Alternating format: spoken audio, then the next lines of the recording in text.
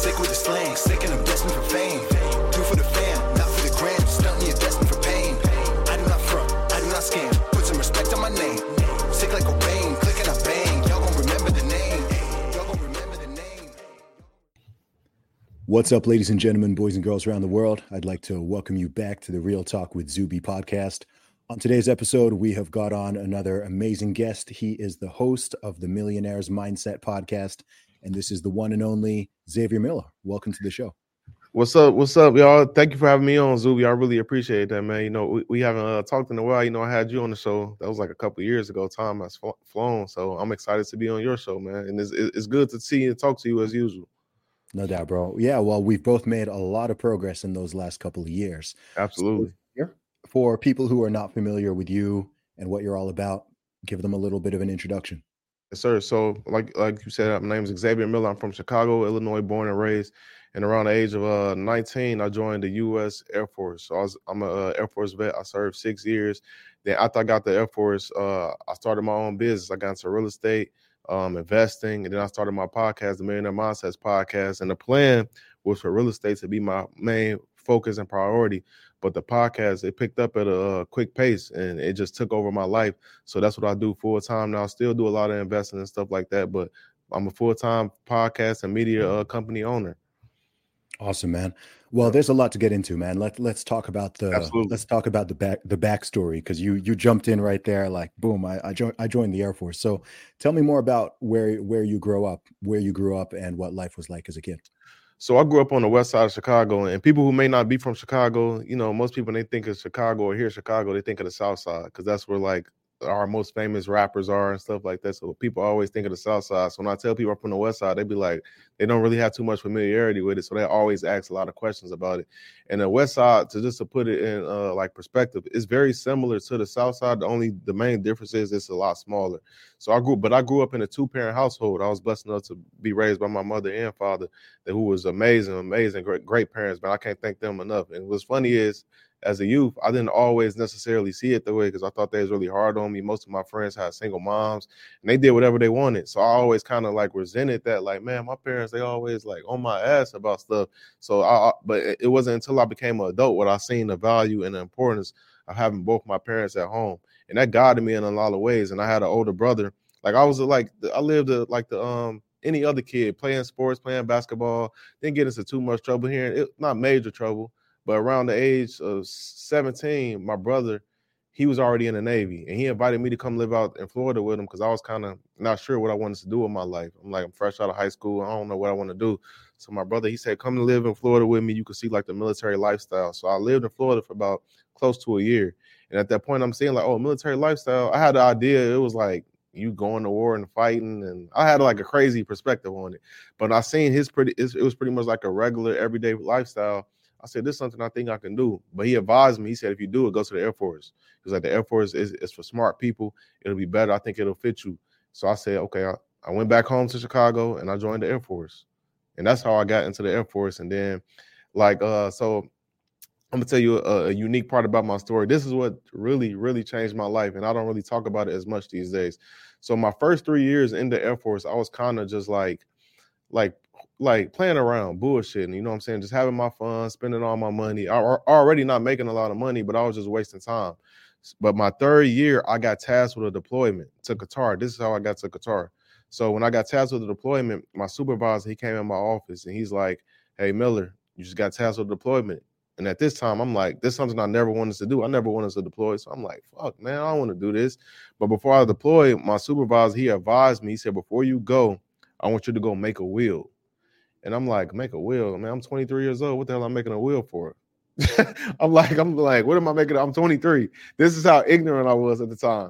And he's looking at me. He's giving me this look. He's like, do you not understand like what you in? Like you're in the military. Like you could go somewhere, boom, you gone. So I'm like, damn, you're right. So I'm like, all right, I'm gonna go make the will. So I go make this will, bro. And I promise you, I was in a room, it was about 30 people. I was the youngest person in the room. They gave us the paper to start writing everything down. Bro, I promise you, no exaggeration, I finished in less than 60 seconds. And if you know anything about a will, if you finish it in 60 seconds, what that tells you like that's your life on paper. That tells you like you have nothing, you're really not doing anything.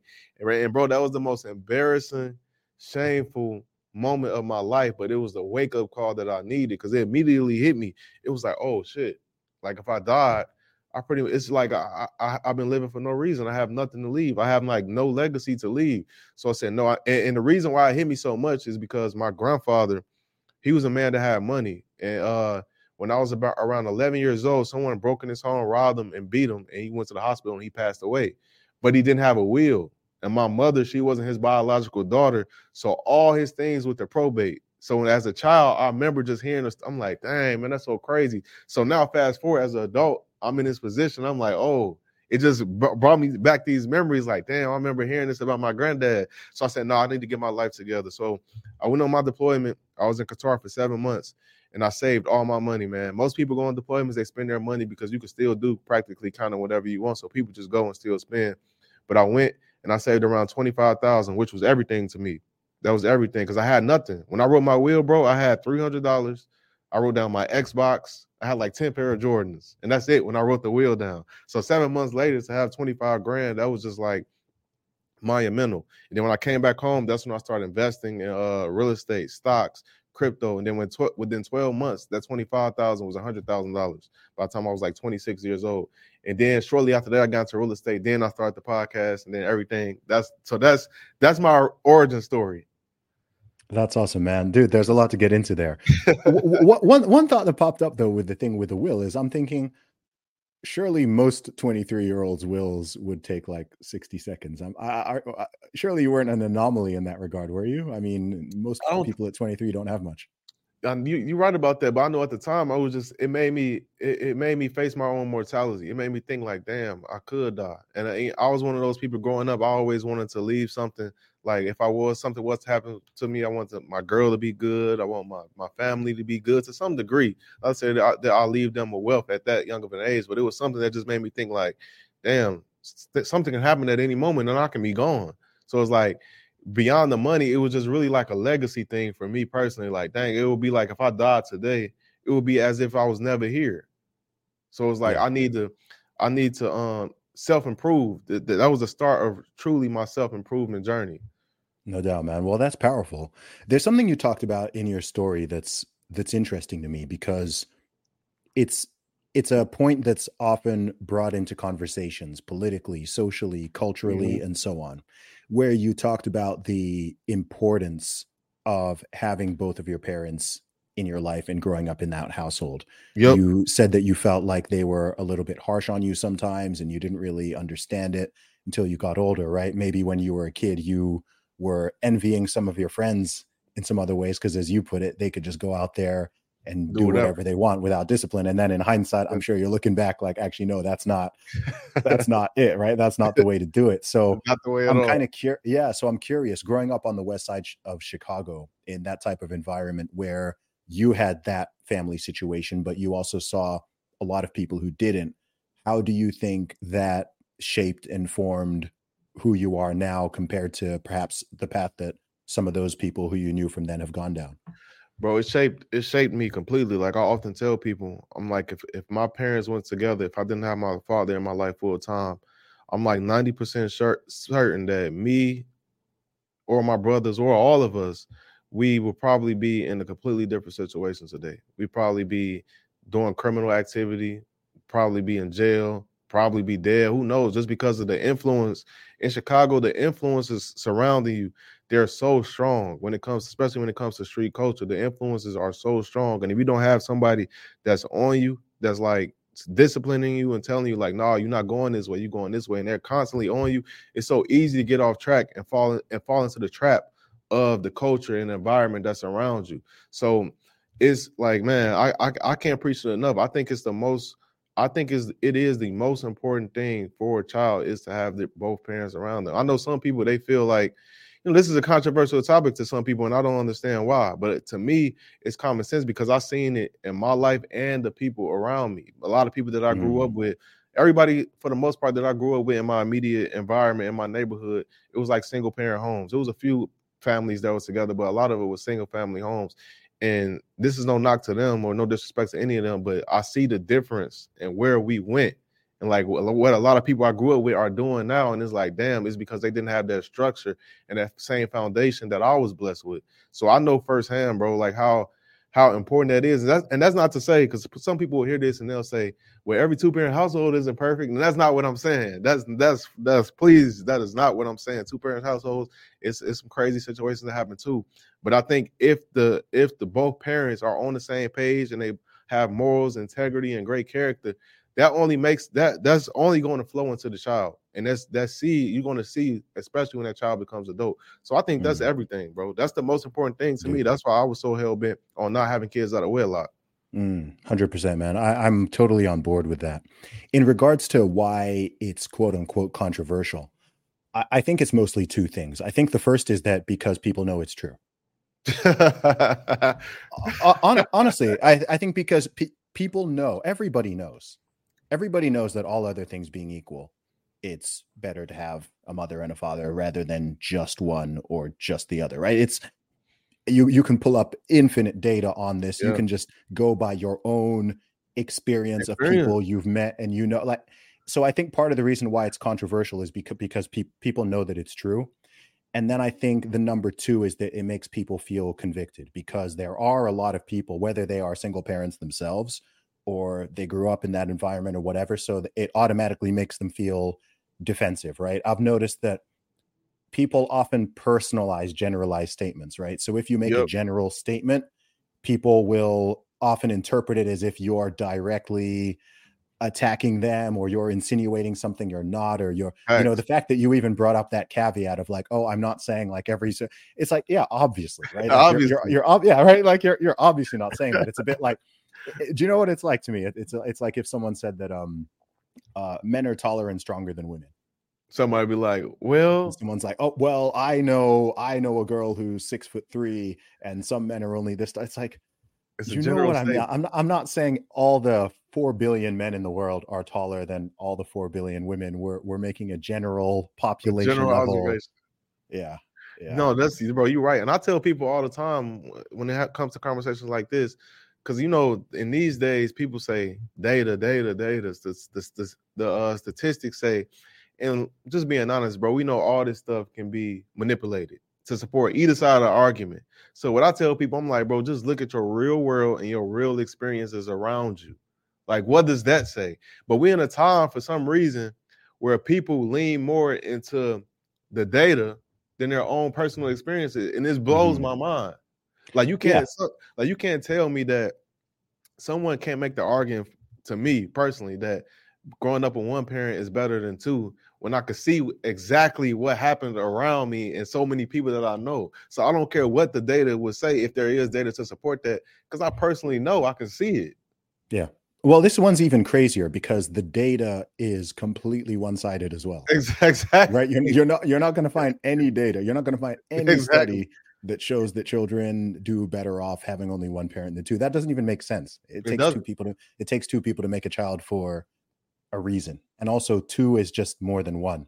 So obviously it's like arguing that one person is going to be able to get more work done than a team of 2, 3, or 4 people. It's like, well, no, more is more. You can share time, you can share resources, whatever. It's not just all on one person. It's one of those strange things. And it's frustrating though, because it's such a core issue that needs to be addressed. Right? When you're looking at certain demographics, or you're looking at whole populations across certain countries, and you're just seeing that rise and rise and rise of people not having fathers. And then you're looking at the effect that that's having on people's behavior and people's education and people's earning potential and so on and so forth. And it's so clear. So if people don't want to talk about the issue, then I'm like, well, how can you fix an issue if you don't even want to talk about it, right? If it's like, okay, we're not even allowed to talk about this thing, then it's going to just keep trending in a bad direction.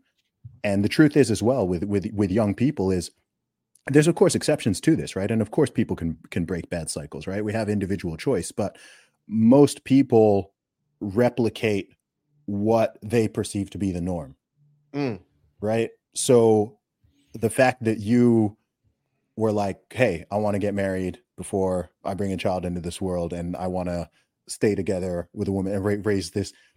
That's heavily influenced by the fact that your parents did that and you grew up in that and you saw that it worked and so on. But there are many people out there, there's millions of people out there where what they're seeing in their own family and in the community and in other people's, it's just, okay, having a whole bunch of baby mamas, baby fathers, whatever it is, that's like just normal to them. So yeah, they can break that cycle, but it's harder to do if you haven't seen it modeled for you, at least within your own community. That's so powerful. And that's also why, like, I've been thinking about this a lot lately, bro. I was even talking to my brother about it, because there is a surgence of, like, when we talk about financial independence, building financial wealth within the Black community, and it's dope. It's amazing to see. Like, I really love it. But I was thinking, I'm like, man, how important, like, what's the point of building financial wealth, teaching all this financial wealth, if we're not talking about family and making family the base?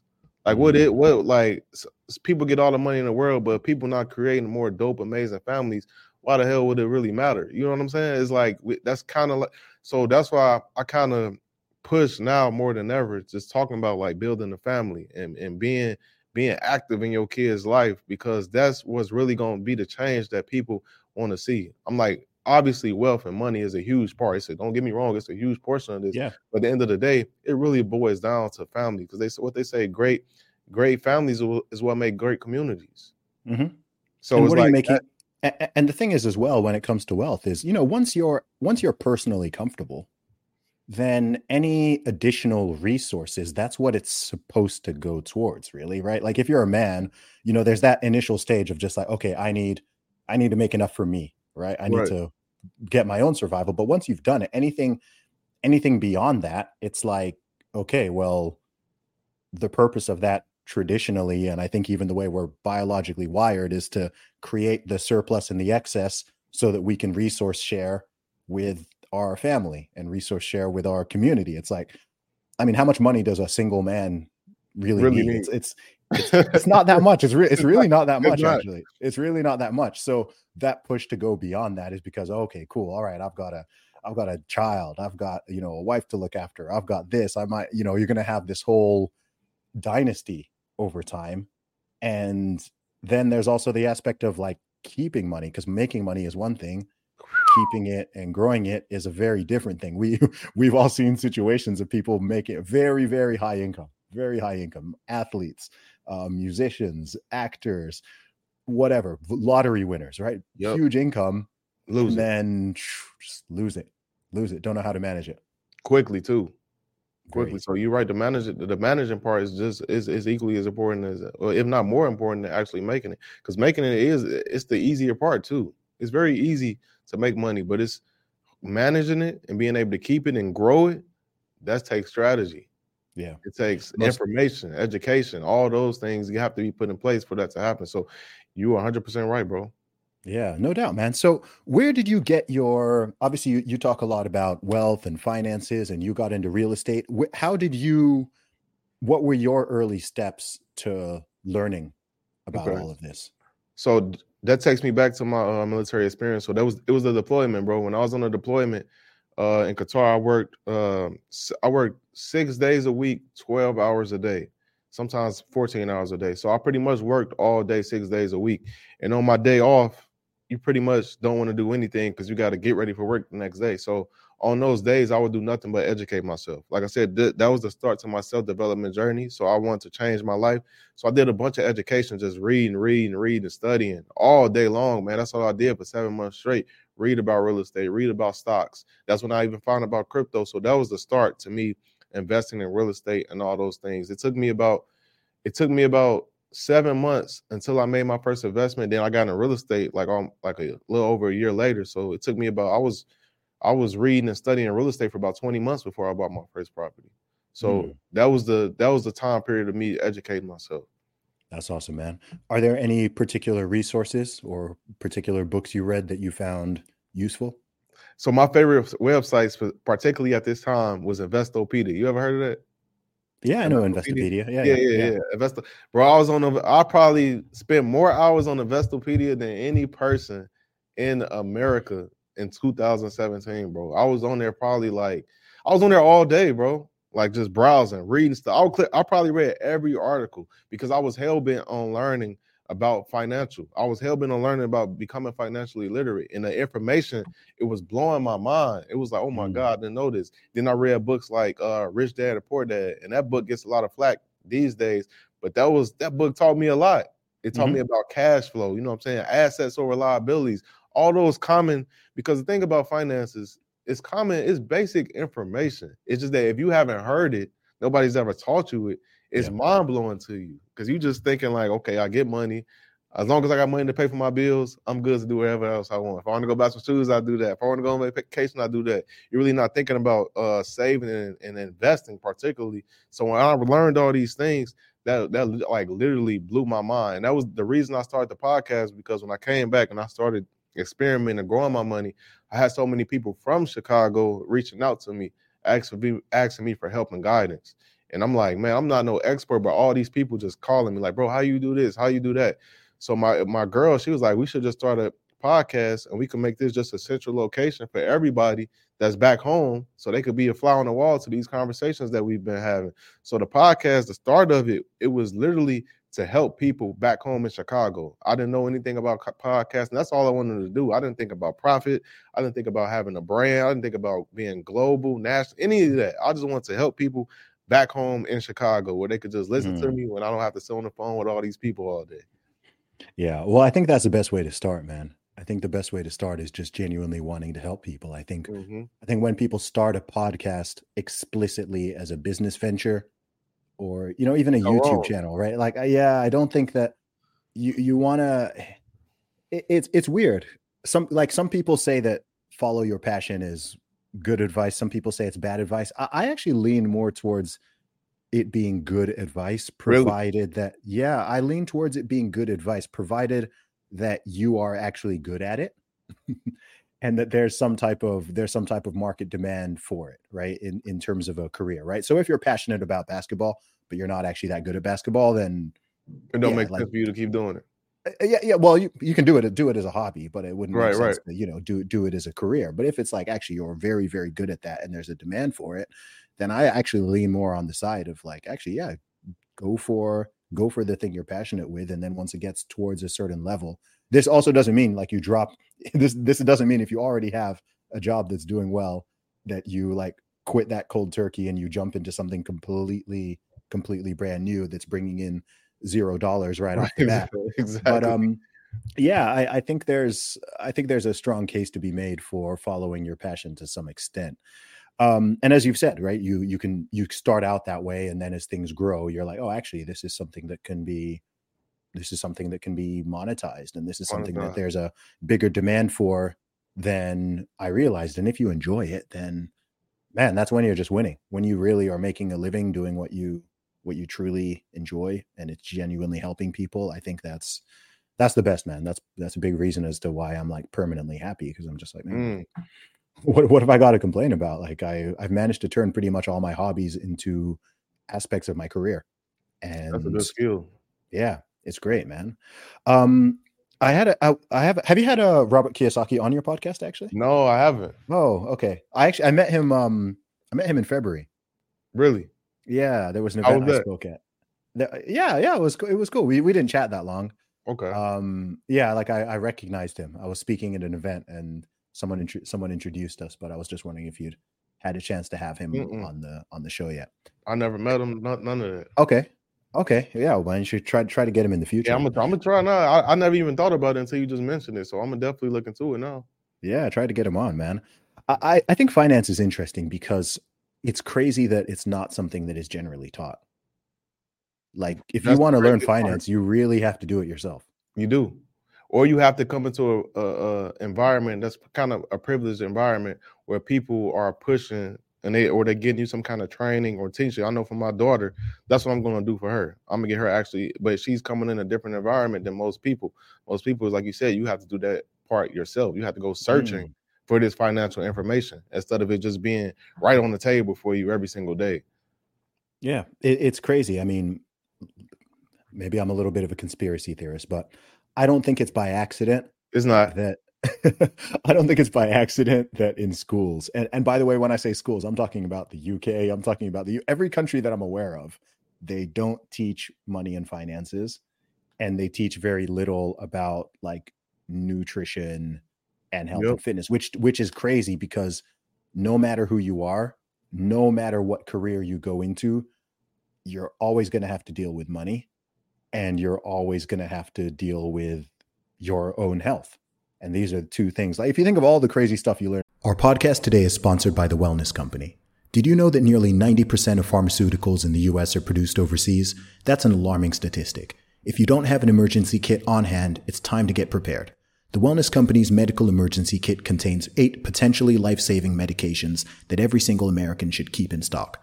It comes with a 22-page instruction guide on safe medical use for everything from snake bites to COVID to bioterror events. Another stellar product from the Wellness Company is Spike Support.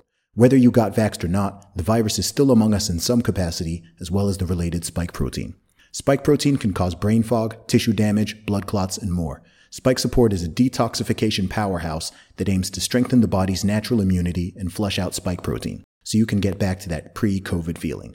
Get both of these products by going to twc.health/Zuby and get 15% off with the discount code Zuby. That's twc.health/Zuby and use discount code Zuby to get 15% off. Disclosure: the medical emergency kit is only available to U.S. residents. In school, right? You learn, learning about different dinosaurs, learning about these strange, abstract scientific concepts, just stuff that to this day, like I don't know why I need to know the exact name of every element of a plant cell, right? Like I don't know when I've ever used that, the vacuole and the and I'm just like, and then there's so much stuff that you don't learn about taxes.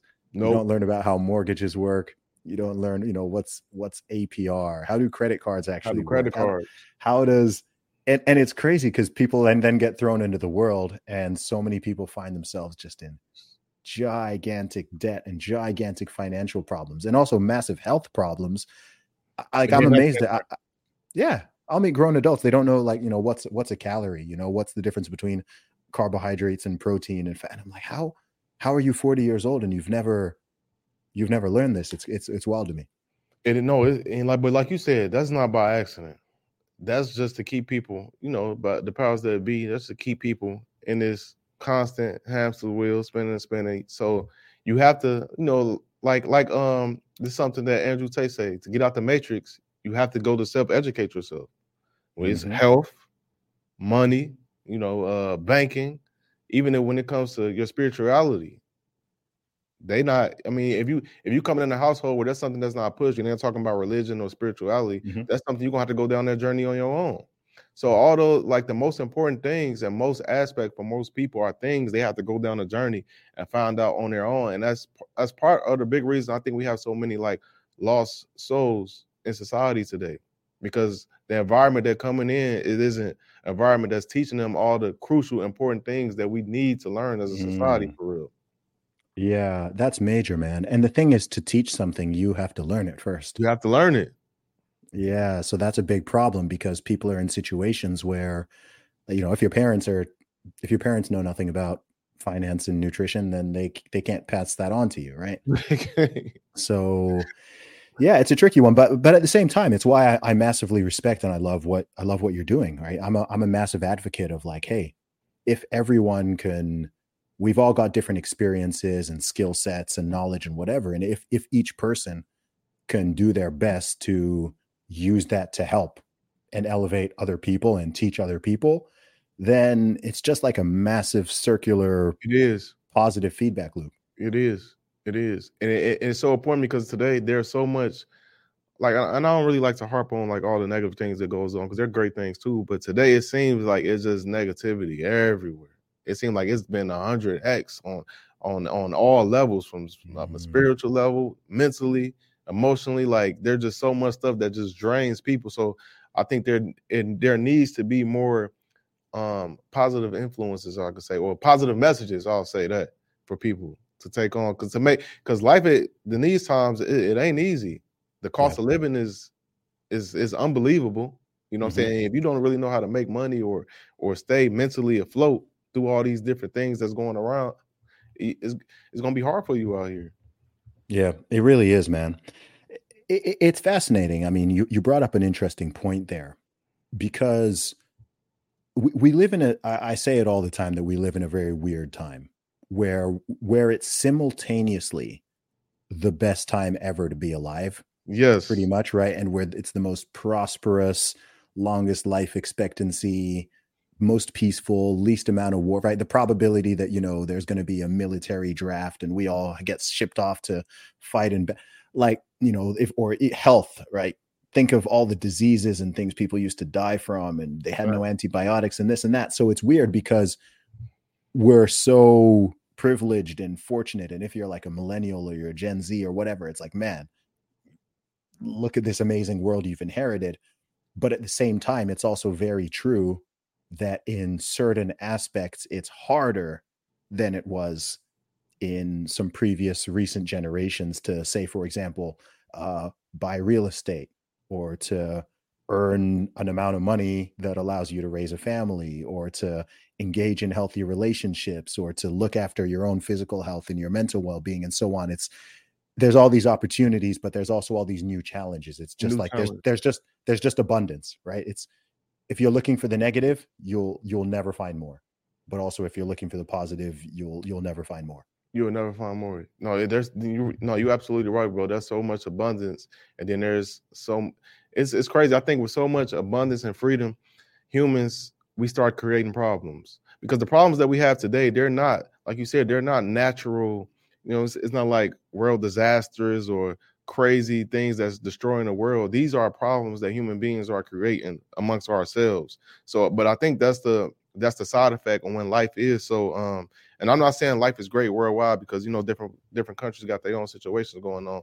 But in most developed countries, I'll say life has become fairly relatively easy.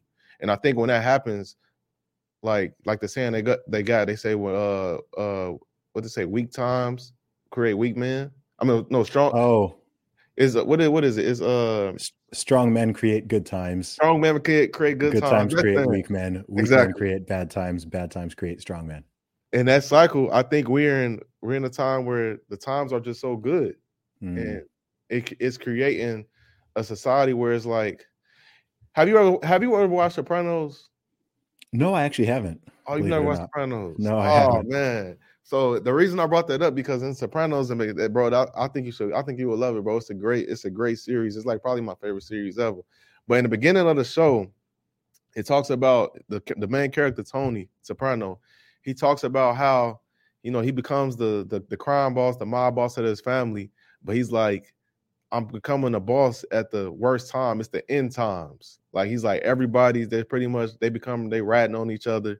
The morality, the loyalty that people have amongst the mafia family is like down. The morale is down. He's like everything is pretty much going to shit. And when I think about that, I'm like, it reminds me of like society. Like it's plenty of us that we having great times, right? Like we getting financially stable, we becoming financially independent. Our mental is on point, our physical fitness is on point. But it's like society around us is like we doing this at the time. We're going nuts at the time when society is becoming less spiritually, inept, all those things. So it makes me think of that show a lot when I'm just sitting around pondering. I'm like, damn, this is kind of like what the hell he was talking about on Sopranos. Like it's a select few of us that's climbing up and with our morals intact, with good character. Mm-hmm. But it's like, damn, we at a period in society where it's like everything around us is like fucking chaotic. Dude, it is frustrating, it's very frustrating. I flip-flop between two different mindsets, and this can happen within the course of an hour. Sometimes I'm in the mindset of like the competition is weak, good. Yep. Me too. And then I flip back to like, man, I really want to help people. Like my goal is to like inspire and motivate. And I'm like, okay, cool. Like I'm doing well. Like I'm happy with my life, but you see all this despair and all this negativity and all this frustration. And it's like, I'm like, man, I want people to do better. Like I want people to be happy and have meaning and have purpose. I want people to be in good health. I want people to be physically fit. Like it's cool. I'm in great shape, but I'm like, to me, I'm like, man, but I also want other people to be in great shape. I want people to know what it feels like to have a fit body and to have energy and to be able to move. Not, you see people just wobbling around and like they're breathing all heavy and like just going upstairs is like and I'm like, man, I want that person to know what it's like to Feel just good. be able to move around and feel good, you know? Let me ask you this. How do you feel about the current state of men and manhood? Wow, that's a big question. I feel that both manhood and womanhood are under attack. I think that they're under attack, and also we're dealing with just some of the natural consequences of certain things going back many decades. And we're in the generation and in the time where it's all coming ahead. It's all coming to a head, right? So if you make changes in the 1960s or in the 1970s and you radically change certain things in society, you don't know what the effect of that is going to be for a couple generations. So there's things that are affecting people right now that actually, if you really want to see why it's happening, you have to go back 60 years. But it's now having the effect.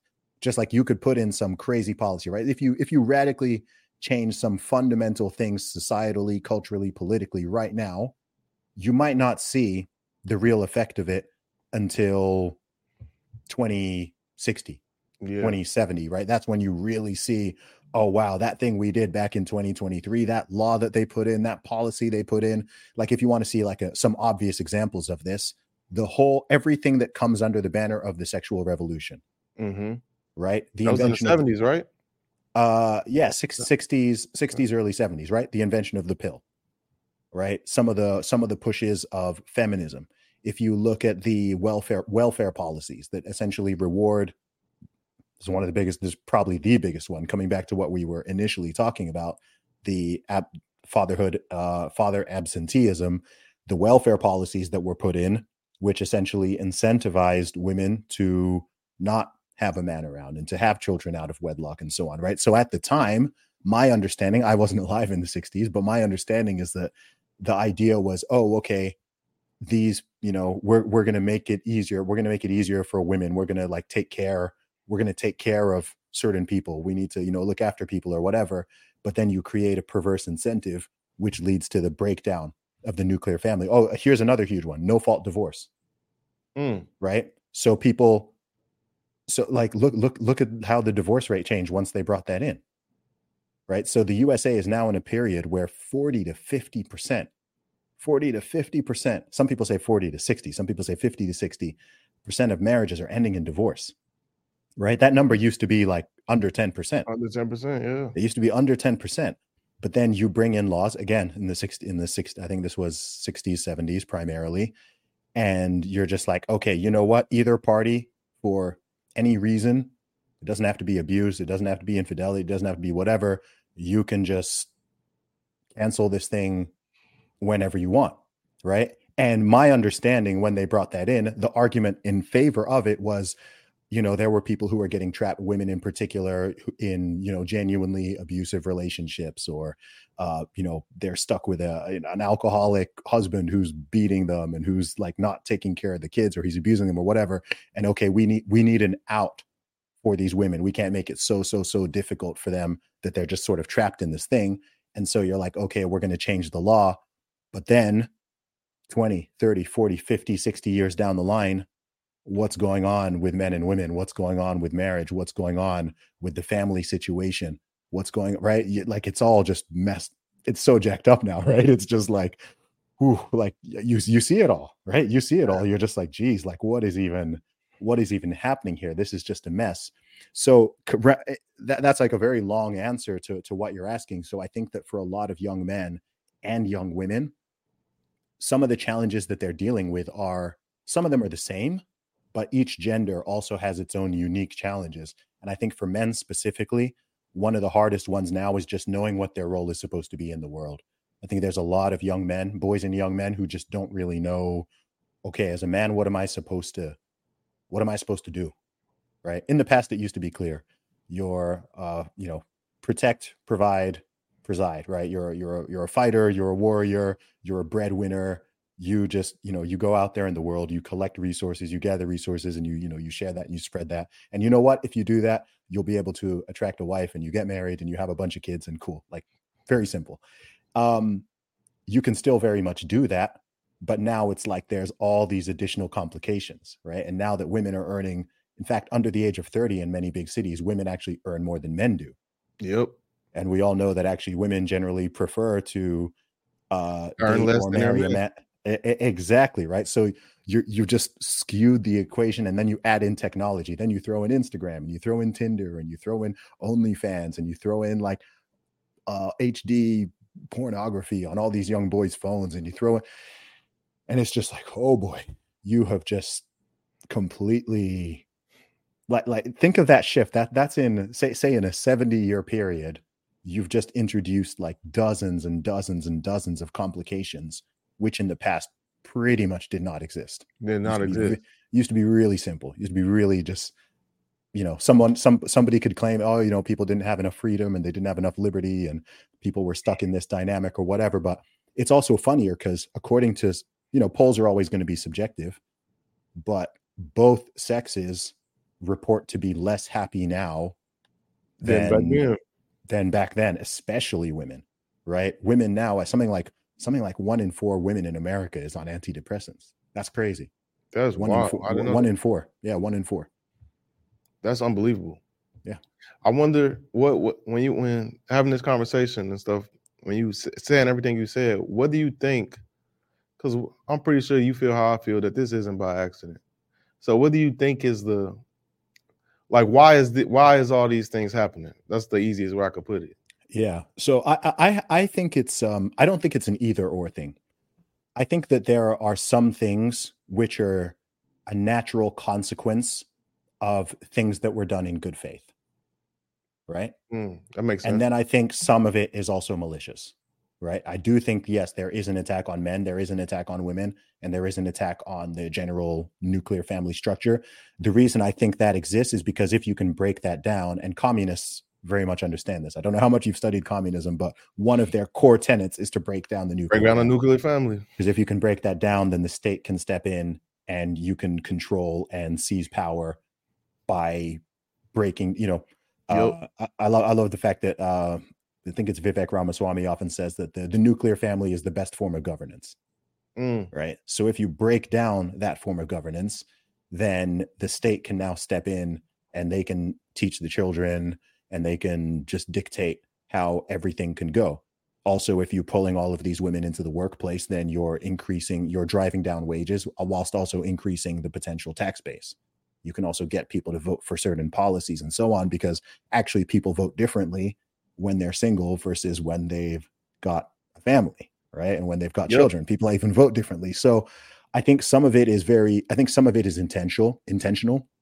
And I think some of it, so say for example, the invention of the birth control pill. I don't think that whoever invented that had like some nefarious, evil, wicked. Yeah, I don't think it was malicious, but I just don't think that they understood what the consequences were going to be 30, 40, 50, 60 years down the line. Here's another thing that's very interesting with that is actually when the birth control pill was introduced, the number of unwanted pregnancies went up. Unwanted pregnancies went up. Yes. So people assumed the opposite would have happened. Right.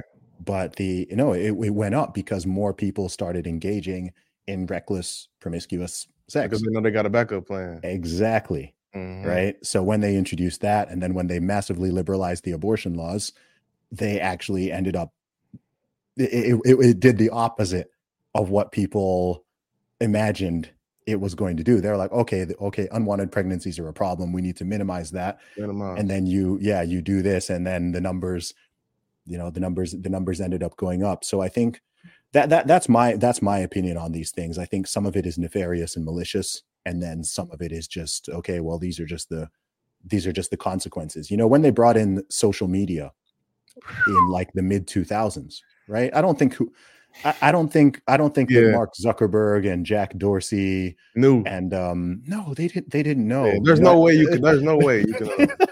They didn't know. they didn't know what they were creating. They weren't like, okay, this is gonna have you can't predict that. There's just like, look, I'm just making a fun app that people can communicate with each other. They can share their thoughts, they can post photos, they can do this. They're not thinking, okay, this is gonna have a fundamental change on everything from elections to like human mating patterns to Right. the way people like to businesses. Neurologically, Like, people's yeah. brain has changed. The way they see things, the world has changed. So that's yeah, right. There's no way to predict that. No, you can't. You really can't.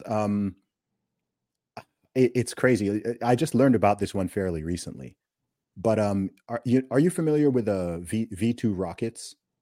V2 rockets. So V2 rockets were like the main missiles that were used in like World War II, like the missiles that Germany were using to like shoot over, when they were like bombarding over the border and so on. So these are just, rockets that very long distance rockets that they can target areas and so on. So my understanding, someone can fact check me on this, but I believe that the guy who actually invented those, I think he was a German scientist who invented them. His goal was to send rockets to space. He made the V2 rocket to send again, going back to think back to that time period, right? People were trying to get out to space, trying to land rockets on the moon. So he made the he was trying to create something good for humanity. And he's going to land. Adolf Hitler sees this and he's like, all right, like we can use this to like blow up other countries and stuff. So he takes that technology, and that was not that guy's opinion. It's like the guy who invented, the Nobel Prize, of course, Alfred Nobel. I mean, what he invented? No, what's that? Dynamite. He invented dynamite? Yeah, he was the inventor of dynamite. And then when people started using dynamite for some, there were good reasons, but also bad reasons. I believe part of the reason he created the Nobel Peace Prize was to disassociate himself from being the inventor of dynamite, so that when people would like think of him, they would think of the Peace Prize rather than think of him. Oh, he's the guy who invented this like who invented this explosive thing. So yeah, people make stuff and they don't know, they don't always know what's going to happen, for better or worse. That's very interesting, bro. And something you said a little earlier when you talked about how the things you do now, some of the things you do now, they can change the direction of how things go 20, 30 years from now. I think even on a micro level, for people that's listening or watching, if they could take that piece of advice and apply that to their lives, because understanding where you are in 2023, it didn't happen in 2023. This happened 2020, 2010. I know me and my wife, we have a family, a beautiful daughter now. We raising her right. This didn't happen in 2023. We got together in 2015. We've been planning and strategizing and built the foundation and understanding. So this can happen 8 years later. So I think that's extremely valuable, bro. That's like, if that didn't go over people's heads, like the things that's going on with you now and the things that take place in the future, you have to put these things in motion now, so it could be in fruition 10, 20 years from now. You can't wait and be like, oh, I'm going to flip a switch when it's not going to happen like that. Yeah, absolutely. You're always planting seeds. Always planting seeds, and good or bad. For real, good or bad. And I think people forget that, even with the way people treat one another. I see the way some people, more online than in the real world, but right. I see the way some people are just treating each other and talking to each other. And I don't just think it's bad because they're not being respectful, or they're not being kind, or whatever it is. I think it's also just a very foolish strategy to burn bridges unnecessarily. I agree. Right? So say, for example, there might be someone just out there who, I don't know, they just want to troll on Twitter and they just start like attacking you randomly. They start randomly insulting you. They start randomly insulting. What happens? I end up blocking them. You end up blocking them. And so now they've just burned them. Now, like they no longer have access to us. Right. So everything that we now say or we do, like there might come a time in the future where actually they could do with our advice, or they want to. And by the way, I've had this personally. I've had someone who, like, they just went at, I'm not gonna name any names, but like they just went at me for no reason. No reason on the internet. Like, just I'd never even encountered them, whatever. They just started tweeting me and just hate, like just really hated, like really aggressive. And there was a little bit of, and then I blocked him because I was like, well, why am I dealing with this? And then like 3 years later, I get an email and I'm invited on, oh, so-and-so like wants me on their podcast. Same person. And I was like, heck no. Heck no. Right. And, right. Just so even just things like that. It's just like, well, why just completely unnecessarily burn the bridge? Like, I didn't do anything to you. I didn't say anything bad about you, whatever. But some people just have this venom and they just go around and they literally take, let me see if I can get blocked by 100 different people. So great. You're now blocked by 100 influential people and they know who you are and they're never going to want to work with you or associate with you or have anything to do with you. Again. And then 5 years from now, you're going to be complaining, oh, no one wants to work with me. Why am I not successful? Why am I not getting opportunities? And it's like, well, maybe don't be a jackass to every person that you encounter in the real world. People do this in real life too. They walk around all day and they're just so hostile towards people. Yep. And if you do that, it's like, well, no one's going to like you. No one's going to want to be your friend. No one's going to want to work with you. No one's going to want to partner with you. Like, so what? I just don't get why people do that. It's strange.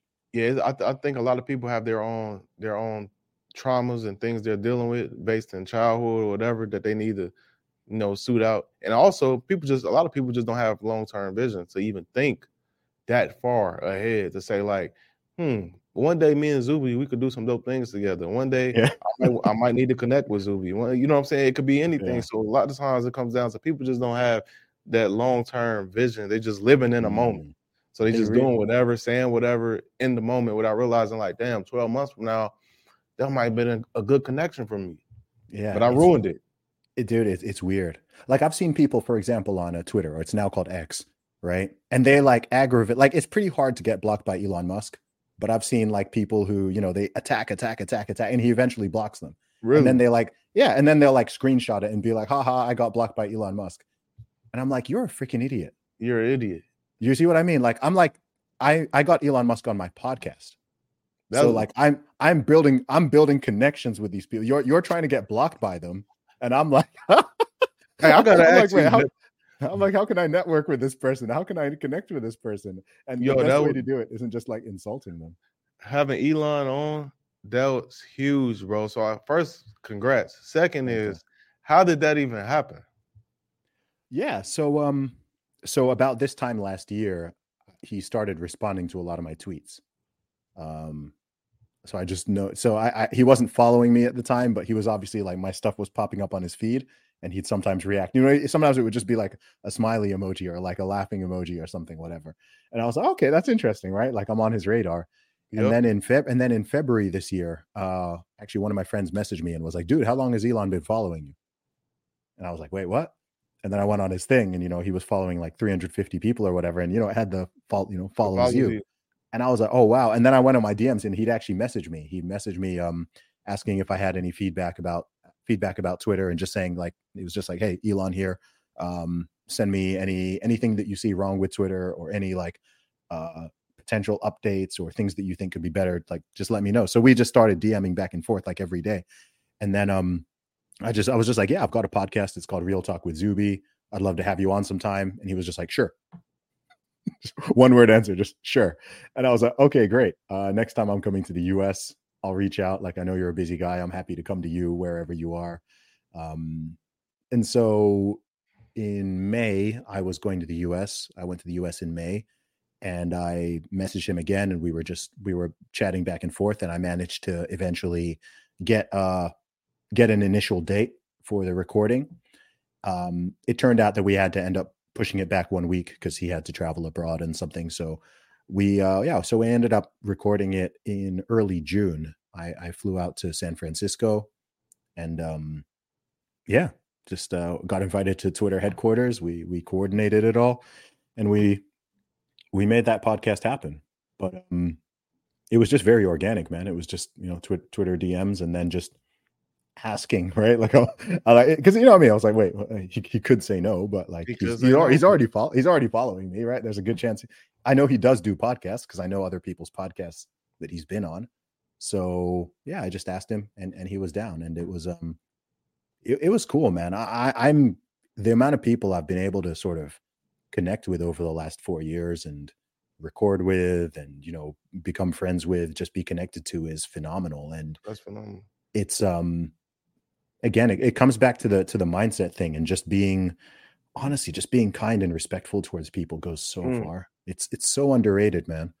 It's so underrated. There's so many people who think like you've got to, you have to be this like evil, cutthroat, villainous person to sort of become successful or to become, and I'm like, it's the opposite.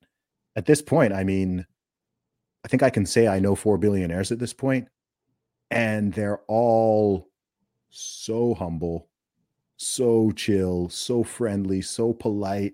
So like you wouldn't even, you wouldn't know, like if you didn't already know like who they were and what they've built, you just be like, this guy's just a normal guy. So yeah, this idea that, rich people are supervillains, or like you've got to be cruel and stomp on people's heads to climb up the ladder. It's not true. Like, are there people who have done that? Yes. But I think that's much more the exception than the rule, because if you mistreat people, then like, again, they don't want to work with you. They don't want to talk to you. They don't want to be friends with you if you're not kind to them. Is that the most important takeaway you took from him? Wow. I don't know. I mean, I think something I definitely did take away was just, and to be honest, I felt this many times. I felt the same when I met Joe Rogan, or when I met Ben Shapiro or Tucker Carlson, or like I've met a lot of very successful and pretty famous people now, even in the music world. Like my favorite rapper is Jay-Z and Tech Nine. I haven't met Jay, but I met Tech Nine. I met him a couple of times. I've even opened up for him. He's just humble, man. Humble, kind, friendly, right? These are people who, if someone is going to be arrogant, these are people who would have like almost like a right to be arrogant. You know what I mean? Like, you're worth hundreds of millions or billions, or like Elon Musk would have a right to be arrogant. The guy's literally the richest man in the world. $300 billion.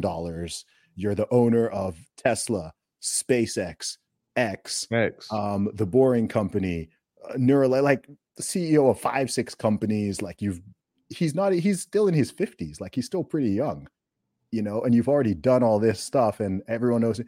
Like, you could get away with being like pretty mean and arrogant.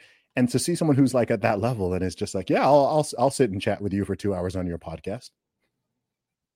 You know what I mean? Like, he doesn't have. I don't know how much 2 hours of Elon's time is worth, but it's probably couple hundred million. you see what I mean? But it was just like, it's just humble. It's just like chill. It was just very friendly. There was no like it wasn't pretension. And it's funny because, again, you'll meet people who, they're not successful in any regard, but they're so arrogant. They're so like cocky. They're so prideful. They're so whatever. I'm like, dude, like, you haven't even done anything. Like, you're not even impressive, right? If you can achieve all these things this guy has done and still be humble, down to earth, calm, friendly, kind, polite, whatever, then I'm just like, man, there's no excuse for that type of behavior. There's no excuse for people to be acting all crazy and high and mighty and better than other people, when the people who actually have achieved stupid levels of success are still, able to be humble and just, talk to people like human beings and treat people like human beings and not think that they're gods or whatever. That's so important, because I'm always interested with communication with other people, especially like highly successful people like that. I'm always interested when I'm around them, or I know somebody that is around them. I'm always interested, like, how did it go? Like, what did it feel like? Because I know there is the idea that people create like this thought process that, oh, they're probably this way, or he's probably a dick or an asshole or a piece of shit. Something is always, people have that idea. So to see, I know for people to probably hear that, I don't know if you shared that before about that story, to hear that's probably going to surprise a lot of people. Because like you said, when you're the richest man in the world, you can easily be like, fuck off to everybody, and people will still kiss your ass for the most part. So that's very interesting, man. And I think that's something that everybody can take note of and apply to their lives. Because like you said, if somebody at that level could still be humble, down to earth, you have no reason to not be. Exactly. Exactly. That maybe that is the biggest takeaway I got from it. I think I've had that lesson from other people as well. Yeah. You know, I've met Joe Rogan several times. You know, He seems like a down to earth guy. He is. He seems like He's the most like, again, if you didn't know, oh wow, this guy's got like the biggest podcast in the world and he's done this and he's achieved this and he's worth this much money or whatever. It's just normal. You know what I mean? Just normal, just friendly, no weird, you know, just no weird stuff. No like weird, like, oh, I'm up here and you're down there, right? Like I'm a king and you're all peasants, all that kind of stuff. Outside of recording with Elon, did you get to do anything else with him or be around him? Not this time around. This time around. Because we didn't do the podcast till 9 p.m. We started it at 9 and finished at 11. And he'd already had like a super long day. He had meetings in Texas, then he flew to San Francisco, had more meetings in San Francisco, finished at 9, and then jumped into the podcast with me. So I was like, man, let me not take any more of this man's time. So like once it was getting to around 11 o'clock, I was like, you know what, let's wrap up this interview. Yeah, but you know, we're in touch. He responded to one of my tweets like about an hour ago before we jumped on this podcast. So yeah, you know, Lord willing, we'll have more communication. We'll have more communication in the future. Regardless, man, that's a good person to have on. It is. That's a good person to have on side. No, and the key thing, like you just said, the communication. You sure that's something y'all will keep building? Because one thing that I feel like a lot of people don't realize is they want stuff to happen overnight when it comes to relationships. But as we know, relationships, especially a good relationship, it takes like years to build. You know what I'm saying? Especially with people that have a lot going on, that's experienced a lot, because that trust factor is always probably going to be, you're going to be a little skeptical of people already because you've already experienced so many things. Then if you're successful, you're so busy, so you don't have the time as much. So a relationship like that with somebody like Elon, that's going to pay you. That's on both sides. You guys both will be beneficial to each other, which is why he asking you questions about X. And then our relationship over the years, that's going to blossom to something that's extremely beautiful. That's just how relationships go. Yeah, man, most definitely. Mm-hmm. So Xavier, for any young person who is listening to this podcast, of course, I'm going to direct them to the Millionaire Mindsets podcast. But for anyone who's just there, who feels like a little bit sort of stuck, or they don't know what to do. I think there's a lot of people who are just like, man, I don't know what the next thing I should do is. In terms of building their success, building their wealth, building their network, whatever it is there a particular tip that you think they need to hear? Yes. For the first thing is you got to work on your mindset, because more than likely, if you feel stuck, if you feel like you don't have any money, no success, there's a high probability is something's off with your mentality, the way you think, the way you see things. So you have to fix your mindset. In order to do that, you have to educate yourself. You have to educate, you have to self-develop, you have to do all the things that you say you're going to do. Because the thing about mindset and confidence is it comes from you constantly doing the things that you say you were going to do. And it could be small things. I say, I'm going to read this book. If I don't read the book, I say I'm going to read. Naturally, my confidence in myself is going to drop a little, because deep down, subconsciously, you know, a little like, man, I'm kind of full of shit. I don't really do the things I say I'm going to do. So even on the first step, I would say is, everything you say you're going to do, make sure you do it. I don't care what it is. If it comes to making a bed, drinking a whole cup of water, anything, everything you say you're going to do it. The next step is work on your mindset, develop your brain. And that comes down to reading, consuming information, learning new things that you haven't learned. And the third thing, because all these things to me, they go hand in hand, it's the physical fitness. Like physical fitness and mental fitness, I know for me personally, they go hand in hand. It's hard to feel mentally sharp if you're not I'm not saying you need to be the peak of your physical fitness, but you need to have some kind of routine about your body and your mental to feel well. So for somebody that's watching and listening and they want something, they feel stuck, first, like I said, you need to do everything you said you're going to do from a small level. And second is just educate yourself. And you might have to isolate yourself. I know all the times that I took leaps professionally, financially, but prior to that, it was a period of isolation. And it wasn't like a forget everybody else, I'm not going to talk to y'all. It was just, I'm in my own bubble because I'm trying to grow. When I come out of this bubble, I'm committing myself to be a new person, a better person. And that's something that I feel like anybody could do, because at the end of the day, these things that I just mentioned, it doesn't cost any money. You know, everybody got a library in your local area. You could go read books, and everybody could do whatever it is they say they're going to do. And those are two small steps. And when you decide you're not going to make any excuses to get those things done, I guarantee you'll start seeing your life turn around. It won't happen overnight. It will be a slow process because things don't happen. It don't happen fast. I know, like I said, I changed my life around pretty much. It took me like 7 months to a year. It felt fast, but all the things that happened before, everything I went through, it was a process. So don't expect this to be overnight. Continuously do the work. Be dedicated. Don't give up. You're going to have days where it's going to suck. It's going to be shitty. You're going to say, what am I doing all this for? And you're going to have great days where you might feel like, oh, I'm the king of the world. So don't never get too high when things are going good, and don't never get too low when things are going bad. Just stay steady. You know what I'm saying? Life is about ups and downs. It's going to be a roller coaster. So as long as you have that mindset, you'll be fine. You'll be good. I love that, man. Dude, I'm excited to see everything you're going to create and build in the future. You're a very inspiring young man, real talk. And thanks for coming on the Real Talk with Zuby show, man. I appreciate it. Of course, bro. You already know. Anytime, man. I'm glad to see you. Glad to talk to you, man. And every time I think of you or talk to you, I'm like, man, it's so dope. Me and you got the same fucking birthday, man. I'm like, what's the odds of that? Hey. Yeah. So I'm like, yeah, shout out to my Leo brother, man. So like you said, I appreciate the opportunity, allowing me on your show, allowing me on your platform to get to meet your listeners. So I'm super appreciative, bro. Nice, bro. Take care.